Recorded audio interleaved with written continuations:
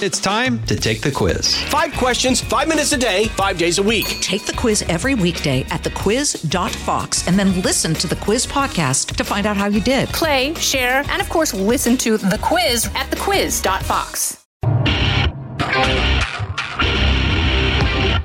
Hey everybody, it's Greg Gutfeld. This is the one. We're going to get right to it because I'm extremely excited. And if you are a fan of Red Eye, especially Red Eye back in the day, you're going to be exceptionally overjoyed about my next guest, who is Alison Rosen, writer, TV personality, podcaster.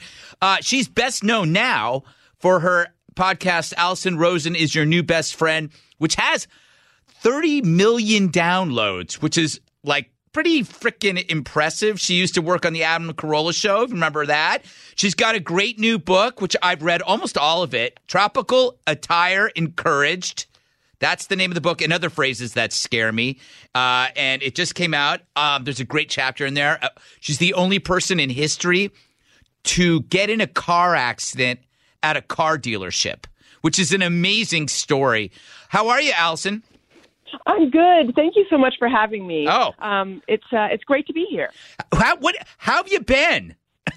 I've been good. I have tons of questions to ask you, and I understand you have tons of questions to ask me, so we need to catch up. Yes. I've been good. I moved to L.A. in 2010 because I was trying to figure out when the last time I saw you was. I guess I did Red Eye like once or twice after that, just when I was in town with the Adam Carolla show. But I moved out here.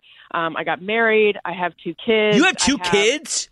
I do, yeah. See, boy, I haven't seen you in a while. Like, when did that happen? One happened 5 months ago. Oh. A little over 4 months ago, almost 5 months ago. Wow. And then I have, so that's Owen, that's my baby. And then I have Elliot, who is about 2.5. Wow, congratulations. Boy, I haven't you. seen you in a while. That's amazing. I don't see somebody for a while, and they go off and they get married and have 2 kids. That's what happens when people stop the Greg Gutfeld influence in their life. They actually create a family, a happy family. Right. Do you like Los Angeles? I do. It's weird. I really miss New York. I really miss living in Brooklyn. And I actually would probably jump at the chance to go back. My husband has never lived there and doesn't really have an interest in living there. So I don't know that I'll ever actually go back. Yeah. But when I found that in New York, and part of it is just the time of my life that I was in then, but I was so focused on my career. That's kind of my whole life was just thinking about my career and pacing in my apartment and worrying about paying rent and comparing myself to other people. Yes. And then I moved out. Yeah. And then I moved, but it was so much fun too. But then I moved out here and I found it a lot easier to have like a balanced life. Right. And like I said, I don't know if that's just me or if that's this place. Yeah. But I think just in terms of it's growing. I think it's, a little wisdom, probably a little wisdom. And also I think, what you've done with your career, which is something that I tell people from my experience, is to treat your career like a stock portfolio. So you don't just own one thing. You invest in a bunch of stocks, and stocks being individual talents. So you write articles, you do stand up, you play in a band, maybe you write a script, you get a job on a podcast. So you do all of these things because, like a stock, if one doesn't really go great, another one might. So I think that's what you did. And I didn't give you that advice. You just did that on your own.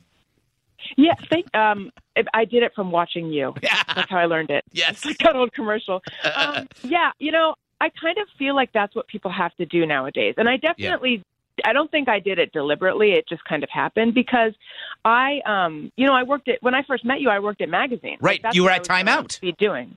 Yeah, I intended. That's actually why I went to New York, because I was going to go straight to the top of the magazine publishing world. Yes. And then I sort of got, I started doing television stuff and web stuff, and I got really interested in that. And I feel like I was really lucky that I did that, because I don't know how much.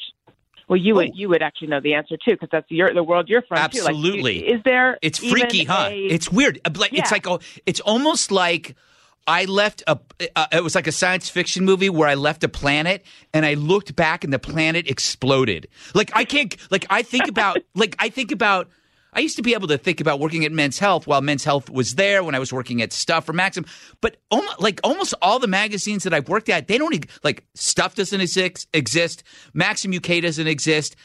Men's Health is still around. I don't know what it does. Prevention is now online. So, and a lot of places that I freelanced for, whether it was FHM or what, they're gone. It's like right. This whole, and I keep thinking, and you must think this too. Where did this sounds kind of gross, but where did all the people go? Like, I don't know where my friends went. Right. And I'm sure they're fine. I'm sure, I know that Dan Bova's running a magazine, I think, and I'm trying to think of people that I worked with. What happens when whole industries just kind of fade away? And that's why the stock portfolio thing is so smart now, especially because of these things. Like TV. I mean, when is TV going to it's, with all the digital everybody's doing this and that, TV is not immune to progress either, If I ever pitch a show that doesn't go or audition for something on television that I don't get, then I just think, well, it's a dying medium anyway. Exactly. I mean, no offense. Yes. No offense, TV star. Yes. But how many times – I want to talk to you about Red Eye because the reason why your name popped into my head was I was moving offices, and I'd been in this office for 10 years, I think almost 10 years, and so we were moving from the 18th floor to the 21st floor. I open up a drawer, and I'm not joking. I find a stack of emails that I printed out that I'm talking like of a mid-city phone book thickness, like 300 pages, and on each page is like a buttload of what Red Eye introductions that we used to do on Red Eye, which is she's so sharp she could cut a tomato with her thoughts or something like that. But ours were much sicker. Right. And more depraved. And so I find this stack. And they're all yours. And I'm sitting there, and so I start reading them, and I'm laughing out loud. And I can't even go through them here because, you can't do this anymore. So I walk out into my staff, and I go, okay, this is how you do it. Because, my staff only has to write 4 of them a week. And it's, hard for them. And I'm not insulting my staff, by the way. They're very, very smart. But they're not. They haven't built that muscle. Because you build that muscle, and you get really – and they also have to like doing it. But – so you wrote more. I think you wrote more introductions than anybody, probably including me. And they were. Why did that appeal to you so much? You weren't even getting paid for it, but you loved doing it. I know. I love doing it. Yeah. What if that's my great love and my great passion? Writing intros for Red Eye. I know. Isn't that funny? But they were great. I should have brought them here and just started reading them over this podcast, but I forgot. That would have been really funny. But they were great. They were all based on okay, you are like me in the sense we both we're a fan of language. We like language, and we like saying something that sounds awful but can be explained as innocent. And I think that's what made the intros, right? Yes. I mean, I grew up reading Truly Tasteless jokes. Not that these were like that, but there was something about the construction of them that it just appealed to my brain, and I just loved coming up with them and sending them to you. I remember there was one, it was if he were soap, I'd pump him in the bathroom. Lots of stuff like that. Yes. Or if he were Vienna sausages, I'd eat him over the sink. That kind of stuff. And these are always directed at Mike Baker. Yes. No, but it's true. It's but if somebody goes, that's disgusting, the answer is no, your mind is disgusting. Right. Your mind is disgusting. Yes, it's just it's just wordplay. And it would be I remember sometimes I'll go and look at them. I don't know if they're around anymore, but on YouTube, but I go, holy crap. But it was a way to do something that seemed dangerous, but was just easily explained. Right. Speaking of Red Eye memories, what I remember was the time that a guitarist who was your guest. Fire in the studio. You were so worried after. Oh my God, I didn't sleep that night. And I didn't sleep. So what happened was his name was Adam Baum, and So he was in the that reminds me also of the small Alison story. Yeah. But he was playing guitar. So the whole joke was I would go to him and he'd be in the newsroom and I would pose a question to him. He would answer it and then he would play his guitar a little solo after each answer. And it was actually it was kind of fun. He had these crazy eyes. He had wild black hair. He looked the part. But then at the end, he does this thing. And if he explained it to me beforehand, it would have been great. But he poured lighter fluid on his guitar beforehand, and then he took a lighter and he lit his guitar on fire. And it's like a trick. It doesn't hurt his guitar. It doesn't. Yeah. But he's in the frickin' newsroom with fire alarms that would then turn off the water sprinkler system all over the newsroom. I would have lost my job. I would have been every Red Eye would have been canceled. I'd be working in magazines right now. But and so I remember I called his wife is no longer with us. A woman named Claire who is adorable. She passed away. But I'm yelling at her. I'm going, what the hell are you doing? And she was mortified. I went over to Langen's. I remember I was over there with Langen's with like the usual crew. Me. Yeah, I was there. Yeah, we're all going. We're not having a show tomorrow. And I remember, I think it was Shelley was the producer, Shelley Stevenson, and it was like I think her words were like, you know what? I think maybe a tech person might have said something, but it almost no one cared. It was weird. I thought like she told me something like, well. The tech manager, which is a person that, I don't know, they manage tech, said something along the lines of, oh, yeah, that was a bad idea. Because the fact is nothing happened. But if something had happened, it would have been a different story. But I remember I must have pounded like 5 drinks in Langen's and I wouldn't talk to, I was so mad. I probably didn't talk to Claire for like months. I was just so angry. And then he didn't. Adam Baum had no idea what he had done and how upset. But it's interesting. I mean, now that I look back at it, maybe I overreacted, but I don't think I did. That was inside a newsroom. He set fire to a guitar in a newsroom. And a newsroom is where everybody works. It's not like it's where everybody puts together the shows. It's producers. Right. It's not like just an office. It's actually where the work is done. You know? Well, I think that was part of,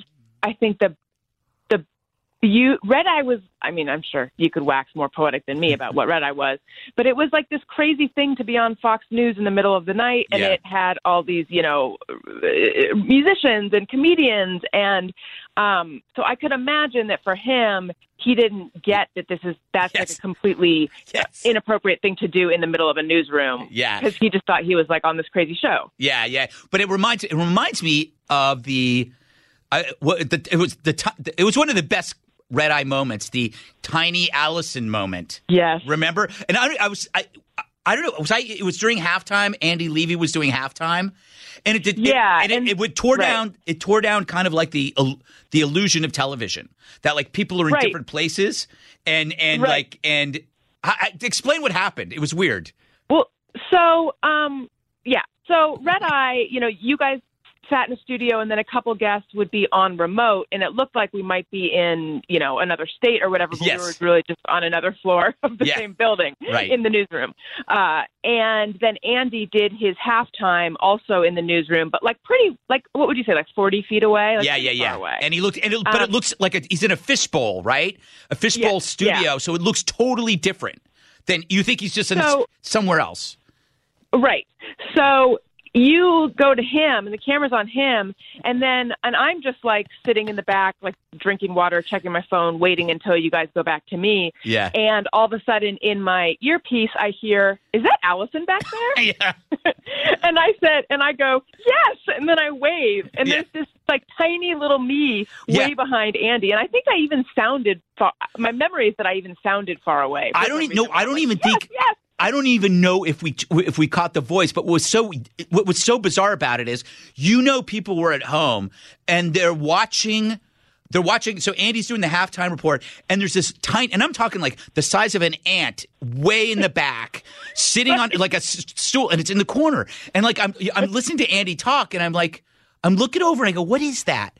what is that, Alison? And then I go, Alison, wave. I think I said, Alison, wave. And you saw this little person waving in the back. I think Andy was very irritated because it disrupted his script, but it was so worth it. And then I remember you're like, can you squish his head? Yes. Yeah. That was when I was trying to squish his head. Oh, that was so funny. That was such a weird, funny moment. Yeah. The show had a lot of bizarre, like, you know what? It's because you could do whatever you wanted, you know? Right. And no, it was literally like the parents went to bed and didn't bother to even, like, they just left the door unlocked and we just went in. And there was somebody also we had an interesting array of guests that you as an example, this is, you got onto that show and and it worked for you. Whereas maybe other shows wouldn't have understood, quirkiness or your sense of humor, blah, blah, blah. And that show ended up being populated by people that were, or even people that were like straight arrows, like Mike Baker on other shows. But you found out who he really was on Red Eye, which was like kind of like a scatterbrained crank, with great hair. Right. A surprisingly attractive former CIA. Well, I guess actually, yes. When you hear former CIA operative, you imagine attractive, but he really was. Yeah. Too attractive, anyway. Oh yeah. Yeah. Wait, what did you say? He's too attractive. I'm seeing him. He's doing. Right. I think he's doing the GG show in a couple of days. So I'll have to tell him that I talked to you. All right, don't go anywhere. We'll be right back. The world of business moves fast. Stay on top of it with the Fox Business Rundown. Every Monday and Friday, listen to the Fox Business Rundown starting May 20th at foxbusinesspodcasts.com or wherever you download your favorite podcasts. I forgot, when you were in a punk band, right? I was. Yeah. It was called the Angoras. It was something that I did after college. I had always played music, and I just like for fun though. I never wanted to do music professionally. And then I also wrote about music. I was a music journalist. So a little bit before I graduated from college, I met this girl at a party, and she found out that I played drums, and she said she wanted to form a band, and would I be interested in just jamming sometime? And I said sure. And then when I realized, like, oh, they want to be a real band, I had this weird feeling of like, but I write about music, and now I am going to become the cliche of like people who write about music are just frustrated musicians. Yes. And I'm not. I don't want anyone to think I am. Yeah. But I ended up playing in the band. I played drums at the very beginning, and then I said, this has been fun, but I'm moving to San Francisco. And then I was in San Francisco very briefly, and then I came back and I said, it turns out I'm not moving to San Francisco. And they said, well, we found another drummer. But what they didn't say was, we found another drummer who's 1,000 times better than you ever were. But the first time we ever practiced with him, it was apparent. He was really good, and I was like just not I enjoyed it, but I didn't have the stamina I didn't have his stamina. But I also played guitar. So then I became the guitar player in the band. And we played, let's see, how long? I guess I actually moved to New York in 2002. We formed in 1997. So we were together for 5 years, and we toured a little bit and recorded, and it was really fun. Yeah, you know what? One of the reasons why I brought it up, I don't think you told me this, but Billy Zoom told me this. Because I had Billy Zoom on Red Eye a couple times, and I when I would go to LA and do a speech or something, he actually would come and come to my speeches sometimes, and we'd hang out for a bit. He taught you guitar, right? No, he didn't teach me guitar, but he recorded our second recording. Gotcha. And so he produced it. But I played Gretsch Silverjet, which is what he played. And so he did show me a few things, and that was very cool and very exciting. That's amazing. That's Billy Zoom. Yeah. I think Billy Zoom is probably one of the greatest guitarists living right now. He does. I mean, and he acts like it doesn't matter. That's his thing. I've never met anybody more taciturn and just doesn't, he's the coolest person I've ever met, I think, Billy Zoom.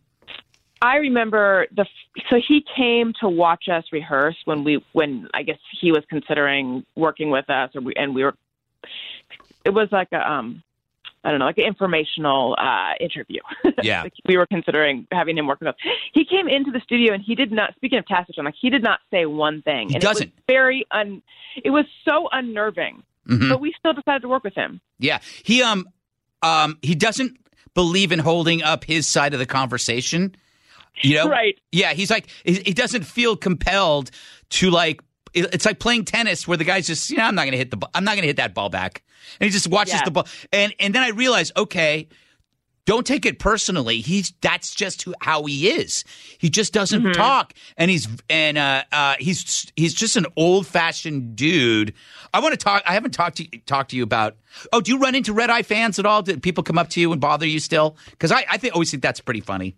They bring you up to me, No, not in person a lot, but I still get a lot of comments online of like, I've been following your career since the Red Eye days. Yeah. And that's always really fun. Yeah, that's nice. It's amazing how many more Red Eye fans there are now than there were when the show was on.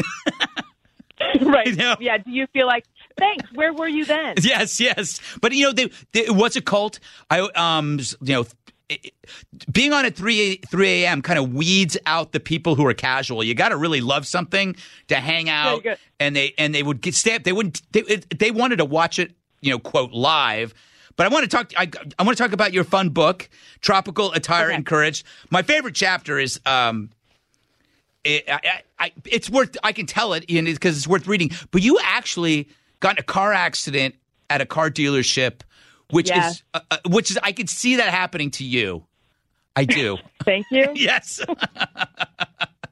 How did it happen? So, it's been a little bit of time now since it happened, but let me see if I can recall all the details. We were at a dealership, and I was test driving a car, and the dealer, and my husband was there too. He was in the back seat. And when we got back on the lot, the dealer's like, oh, why don't you try parking in that spot over there? You can just back in and then you can try out the amazing rear view camera. Right. And before that, I drove an ancient Honda. Right. Did not have a rear view camera. And I'm not great at driving anyway, and I'm certainly not great at backing into a spot. So I think I hesitated, like, I don't know, because the way that those cars are parked on the lot, they're like right next to each other. Yeah. It's tighter than a parking lot. Yeah. So I was like, I don't know. He's like, no, try it. He was just very confident that I should definitely do this. So that's amazing.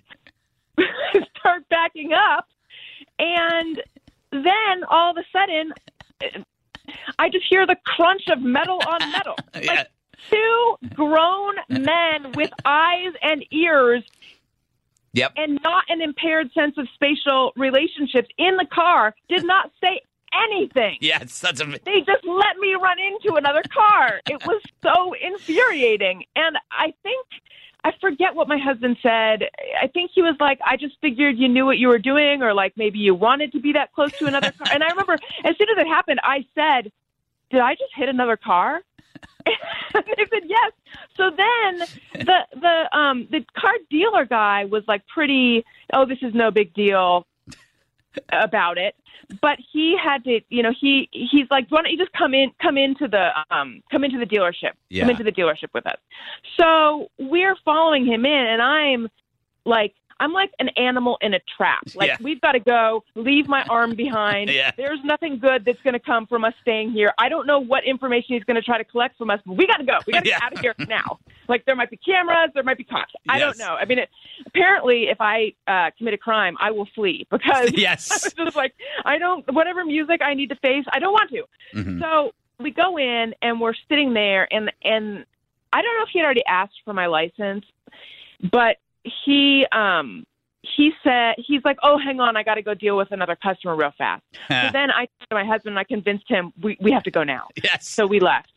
And we might have said something to him like, we're going to come back. Catch you later. Yeah. And then I actually got a call from the dealership, I don't know, sometime like a week later, and I like practically ruined my pants. But I'm trying to be family friendly. Yes. But the call was just they wanted to see if I was interested in the car. Amazing. So that was it. Yeah. That's incredible. By the way, that is it's a great, the message there is how people just like assume that because you've got that stupid camera that you have to like relinquish the way you move in among real objects. And I tell it to my wife all the time. It's like, she looked, because I just got my license again after 10 years, and I still put my hand on the back of when I'm going in reverse, I put my hand behind the seat and I look backwards. And she goes, "Why do you do that? Use this." And I look at that and all I see are the squiggly lines, and I'm going, no. That I don't like that at all. I need to do it the old-fashioned way. I got to know one more question I want to ask you. You have 30 million downloads. That's I have over 30 million. You have that's pretty amazing. So this is doing really well for you. I feel very grateful and lucky that this has turned into my living basically. So yeah, I do Alison Rosen is Your New Best Friend, and that comes out twice a week. And Monday is a one-on-one interview, and then Thursday is a panel show where we talk about our lives and all sorts of stuff. And we do fun segments. And then I also have another podcast, which is newer, and that's called Childish, and that is an irreverent parenting podcast that I do with. Do you know Greg Fitzsimmons? Yeah, he did. I think he did Red Eye in the early days once or twice. He did it a few times, and I see him on TV. Does Rogen? I know he is. Yeah. But I met him maybe a couple of times 10 years ago. Yeah, good guy. Okay, yeah. So he's great. He's really fun, and we have like a fun chemistry together. So we do that podcast, and it's parenting, but we have a lot of listeners who don't have kids who tell us that they love it, and I love when I hear that. And for some reason, then I think, like, am I valuing them more than our listeners with kids? I shouldn't do that. Yeah. I should choose favorites. You should look down on them for not reproducing. Right. How are you helping? Yes, exactly. So he has an 18-year-old and a 16-year-old, and then I have a 2-year-old and a 0-year-old. So we're able to come at parenting from very different vantage points. So I have a million questions for you. Yep. Don't know if you have time for them. I'd say I got 5 minutes because I got to run down to get my makeup for the 5. But shoot away. Are you going to have kids? We go back and forth. We think about. You know what it is? It's like I don't like children. That's a problem. It's a problem. Might get in the way. Yeah, and you know what people tell me? Oh, you'll love yours, and I go, you know what? Don't hold me to it. Don't hold me to it. I don't believe. I don't believe in cognitive bias. I don't want to fall prey to. Oh, my kid's great because it's mine. I'll be even meaner to my kid if he's a jerk. Like if it turns out my kid's a jerk, I'll kick him out of the house at 10. If he's an a-hole, I don't want to have a kid who's an a-hole. Like I don't want to remember the 2 sons that Bill Murray had in Rushmore? If I have kids that, I'll just leave town. Anyway, so that's right. There you go. That's your first question. Go ahead. Thanks. I follow you on Instagram, and you're constantly posting photos of some majestic cabin. What's going on? There's a story behind that. My wife and I got a place up by a lake, a couple of hours from New York, and it looks like a location from a Japanese horror film. It's just this it's crazy. And so I just go there, I get drunk, and I take pictures. I'm like, how Dana Perino takes pictures of her dog? I kind of do that with the cabin. The cabin's my dog, but and this is a secret that only you and anybody who listens to my podcast, sometimes I take pictures of the cabin so people think that I'm there when I'm trying to get out of something. So like if somebody... Oh, that's smart. Yeah, so it's like if somebody says, hey, we're having this event, we'd love you to come and stop by. I go, I'm going to be away upstate working on... And then what I do is I just have those pictures. And then smart. Isn't that just... But it's so dishonest. But I'm telling you, it covers your ass. You should always have backup pictures of things that you're doing in case somebody calls you on it. And it's like, hey, I thought you said you were going to go away. Well, yeah, look at my Instagram. Oh, sorry. That's genius, because I'm always worried about the opposite happening where I'm like, oh, I'm so sorry, I can't do this thing. And then I'll tweet something about how much time I just wasted. Yes. Something like, That's totally unimportant.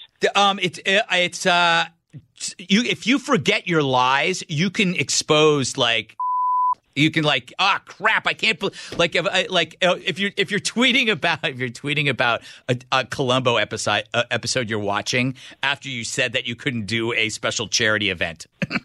Right. Yes. So what else? So I need to go get some stock photos. Yes, of cabins or something. I can send you some. Yeah. Thank you very much.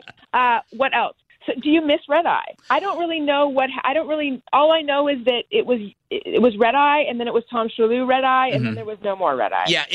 I don't miss it because we did 1,500 shows or maybe 2,000. I don't know how many. We did so many shows. I had such a great time, and I do the GG show once a week, which you should have. Now, if you ever come into New York, you got to do the GG show. It's like Red Eye. But it's obviously a little bit more polished. It's once a week, so it's a little bit more careful. When you do something, when you're making a cheeseburger every night, you can be sloppy. You can overcook it, undercook it, throw a cheese. That's Red Eye. But this is a once a week meal, so it's like you're cooking a steak. You got to be real careful because you only got one shot that week, and I only have two guest slots that week. So it's like you have to make sure you don't have somebody who's going to bomb, and that makes me more of a jerk to our bookers.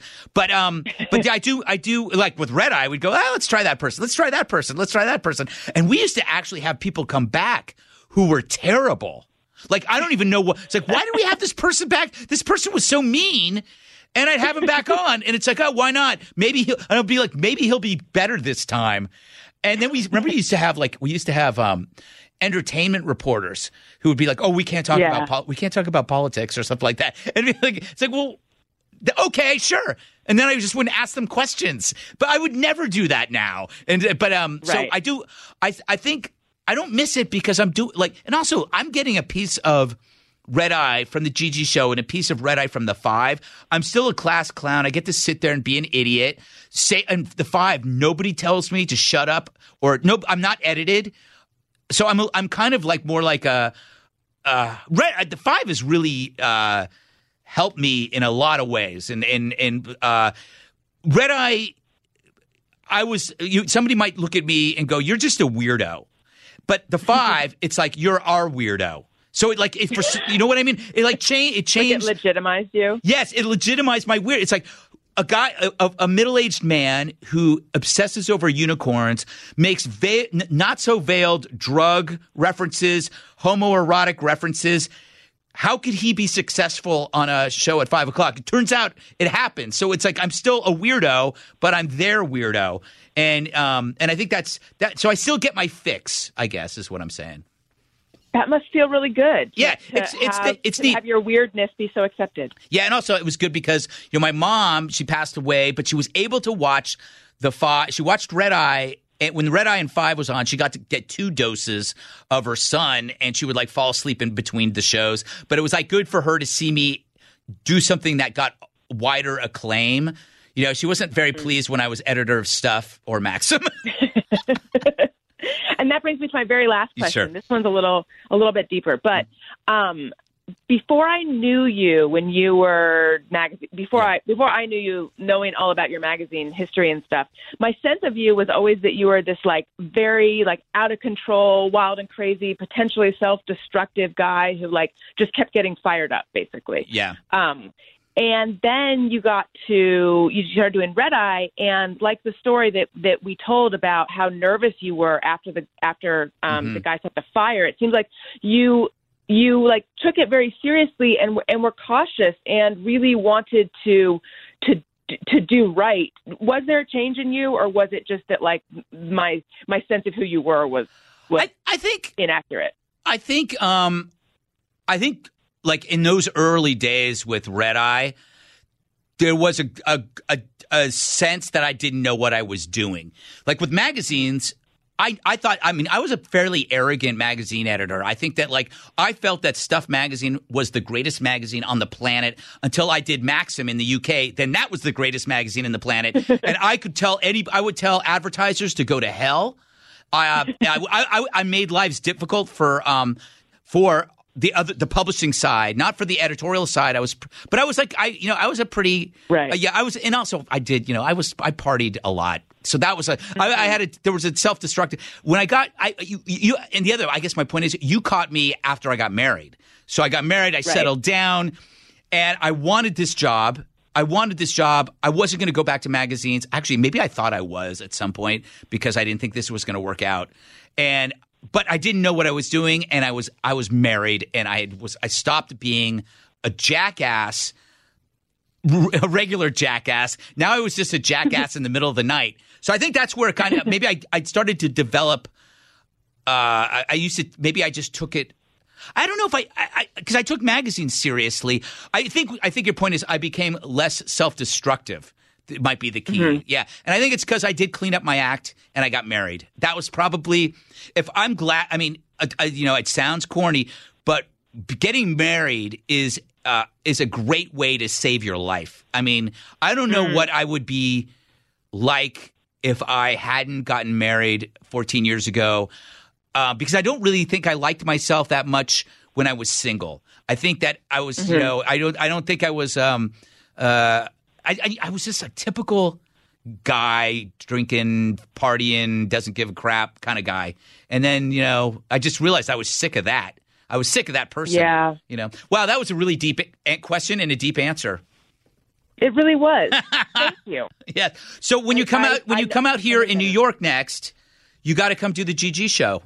We'll fly out too. I would love to. Yeah. So maybe, yeah. So maybe you'll work a vacation around it and we'll fly out. How about that? That would be amazing. Yeah. Get away from the kids. Thank you. Get away from the kids. Yeah. They're really wearing on my nerves. So it's going to be time soon. Well, excellent. Thank you so much. Yeah. I'll be posting this on Twitter, and I'm sure the fans, everybody will love hearing this. So I had a great time. Me too. Thank you again. The world of business moves fast. Stay on top of it with the Fox Business Rundown every Monday and Friday. Listen to the Fox Business Rundown starting May 20th at foxbusinesspodcasts.com or wherever you download your favorite podcasts.